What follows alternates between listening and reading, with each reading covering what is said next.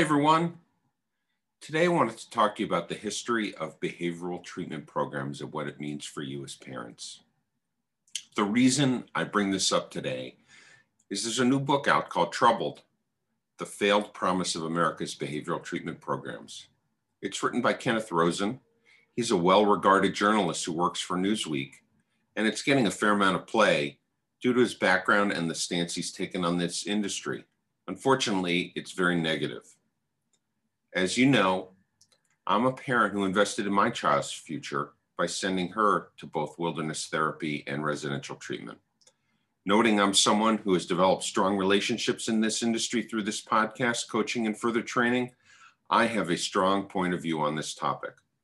Though the author's points of view have merit on the whole, I don't agree with his assessment. It's enough of a counterpoint of view that I felt I needed to address it on this podcast so you can assess and make your own determinations. The backstory is Kenneth Rosen was sent to wilderness therapy by his parents when he was 16, way back in 2007, 14 years ago. He apparently didn't have a great experience, and so he doesn't have a good opinion of any remote behavioral therapy programs. So to write this book, which I have read, he interviewed nearly 100 children, parents, and workers who have or are still involved in the industry. The book highlights the experiences of 4 selected individuals who were sent to get therapy by their parents to further demonstrate his negative view. If you read this book or listen to his interviews, especially if you don't know much about this industry, you will likely get a bad impression and question sending your child to any of these therapeutic offerings. I believe there needs to be a more balanced point of view. So let me share with you my interpretation of Ken Rosen's views. Hopefully, as you listen, you can process this information for yourself and make your own evaluation and judgment that works for you and your family. I will keep my initial reaction short and sweet so it's plain and clear. Very simply, this book is written based upon experiences from over 10 years ago. The industry has come a long way regarding standards and quality of care. This is because as the industry has grown, parents, state agencies, providers, trade groups, and others have weighed in and created a better and more supportive environment for children that has resulted in better outcomes overall. Note, I don't dispute the credibility of the stories the author shares. They're simply not representative of what I believe children and their parents by and large experience today. The industry started as an extension of Outward Bound. Not all of you may know that. Some of the programs actually had some religious affiliations. Historically, without any standards, some unsavory things did occur. In the past 15 years or so, the industry has cleaned itself up. That being said, there's still no uniform national set of regulations, nor a national certifying body. So there is still some work to do. Megan Stokes, the executive director of the biggest trade organization in this space, NATSAP, which is the National Association of Therapeutic Schools and Programs, has indicated the industry is moving forward to further standardize its programs and offerings. And they're leading the way in many of these efforts. So I wanted to think of a good analogy here to drive this point home. And this is what I came up with. If you were a college student from 2007 to 2010 or somewhere in that range, in the time frame the author generally references, and were pledging to be accepted in a fraternity or sorority to gain admission and acceptance, you were probably hazed. Today, most of that behavior isn't viewed as appropriate nor tolerated. The same is true at behavioral treatment programs. Children were often treated more aggressively to get the responses that they wanted. But what remains the same is that these programs maintain boundaries and rules for the children that are sometimes challenging for them, which is intentional. What's different is how these boundaries are enforced and used as learning opportunities. In the book and in his interviews, for shock value, Mr. Rosen starts by sharing his experience being transported to wilderness therapy. His position is that it's a kidnapping, given 2 men came to his house in the middle of the night to take him away from his home in New Jersey to a wilderness location in Utah. Prior to that evening, he hadn't been at home for several nights, choosing to stay with friends rather than to be with his family. He suggests that taking someone away from their home environment against their will is traumatic and counterproductive. His perspective is people can't rehabilitate if it's done against their will. Subsequent, he discusses how he suffered when at Wilderness Therapy. He was upset that he was sent away and had, air quote, plans that were disrupted. Note, these plans were missing a party he was looking forward to. It was not about being a productive member of society. He felt that the counselors there were not fully trained nor qualified to handle children with emotional distress. He felt he wasn't listened to, and once he returned home, he had trouble fitting back in and reintegrating with his family's social network and school. He clearly carries these feelings to this day.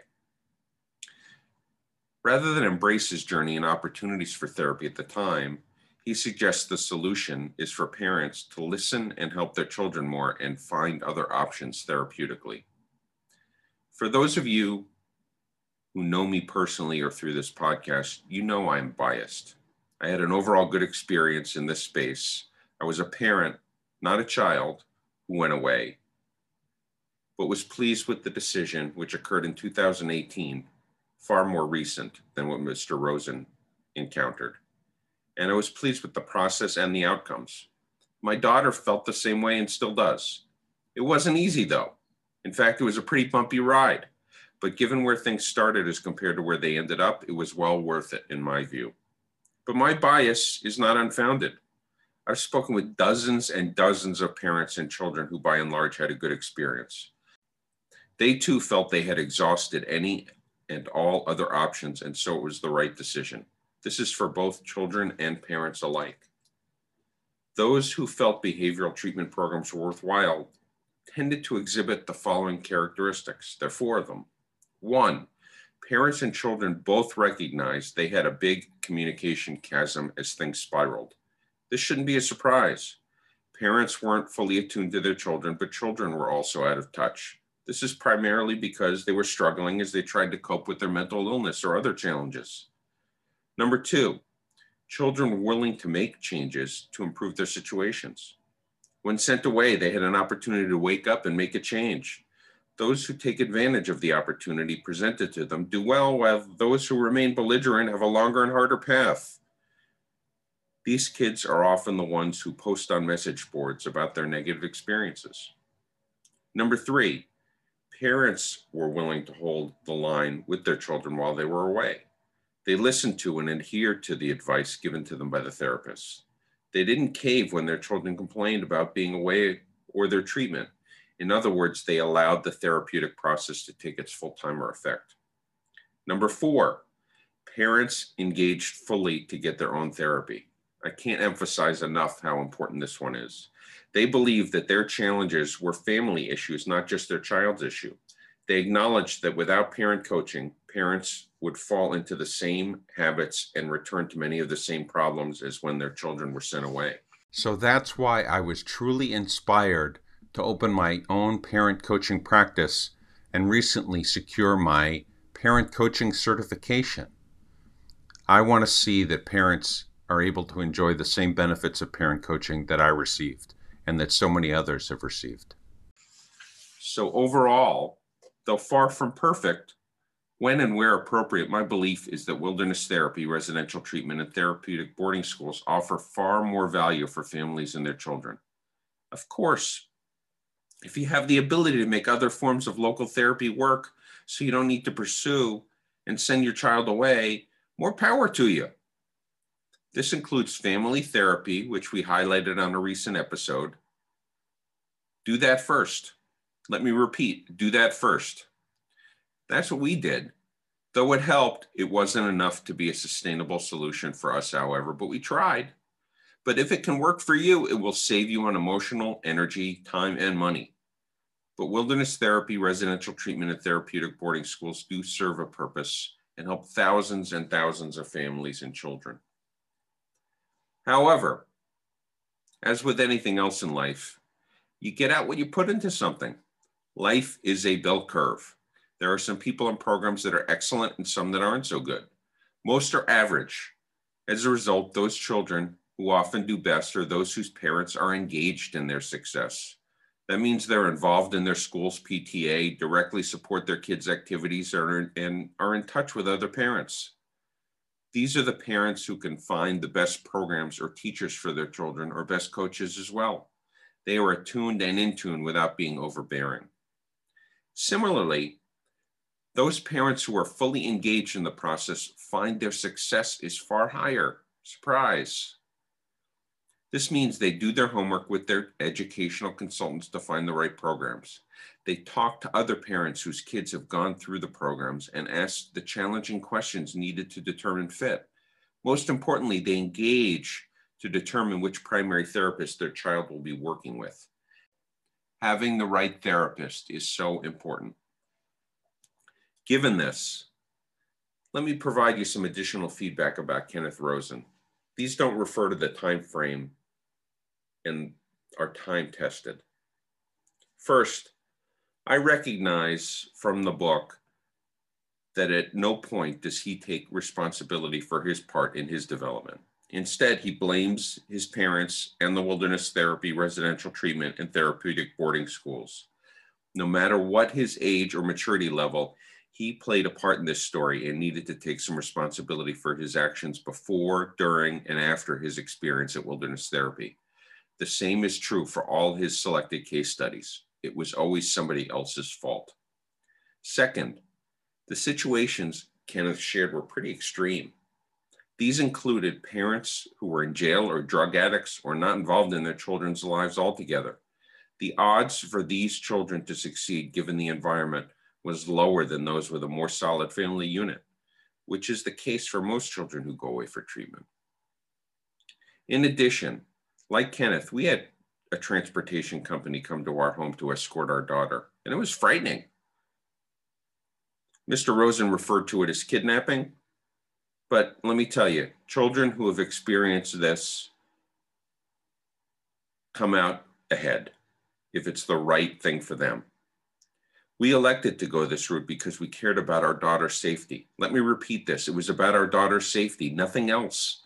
This was the best route to get her to wilderness therapy, given we weren't in a position to gain her consent, given her mental state and where we both were with our strained communications.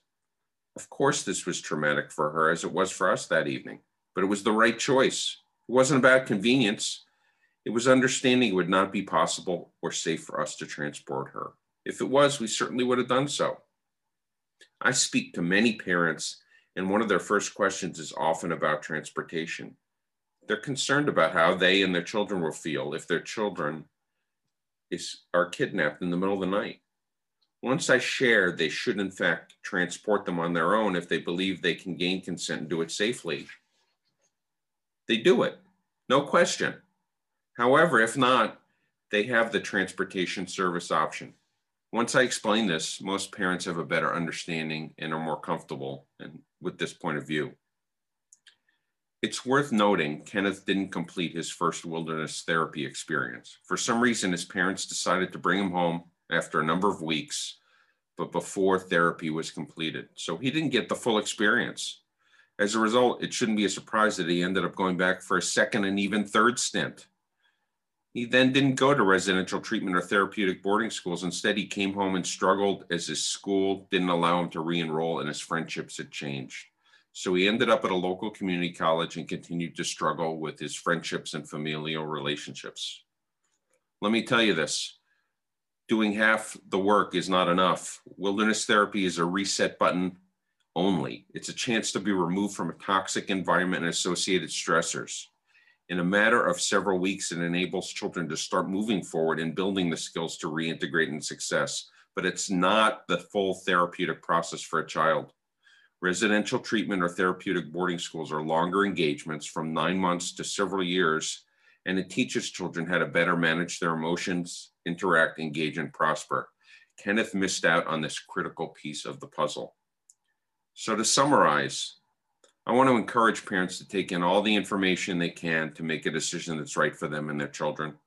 A big part of the reason my wife and I started this podcast was to make relevant information more easily available to parents.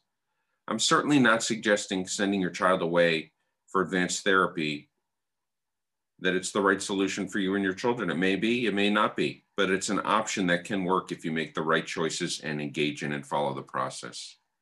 If anyone listening has any thoughts or questions about my commentary here, please feel to contact me at andy@parentsjourney.net, or my phone number is 770-633-2260. Thank you.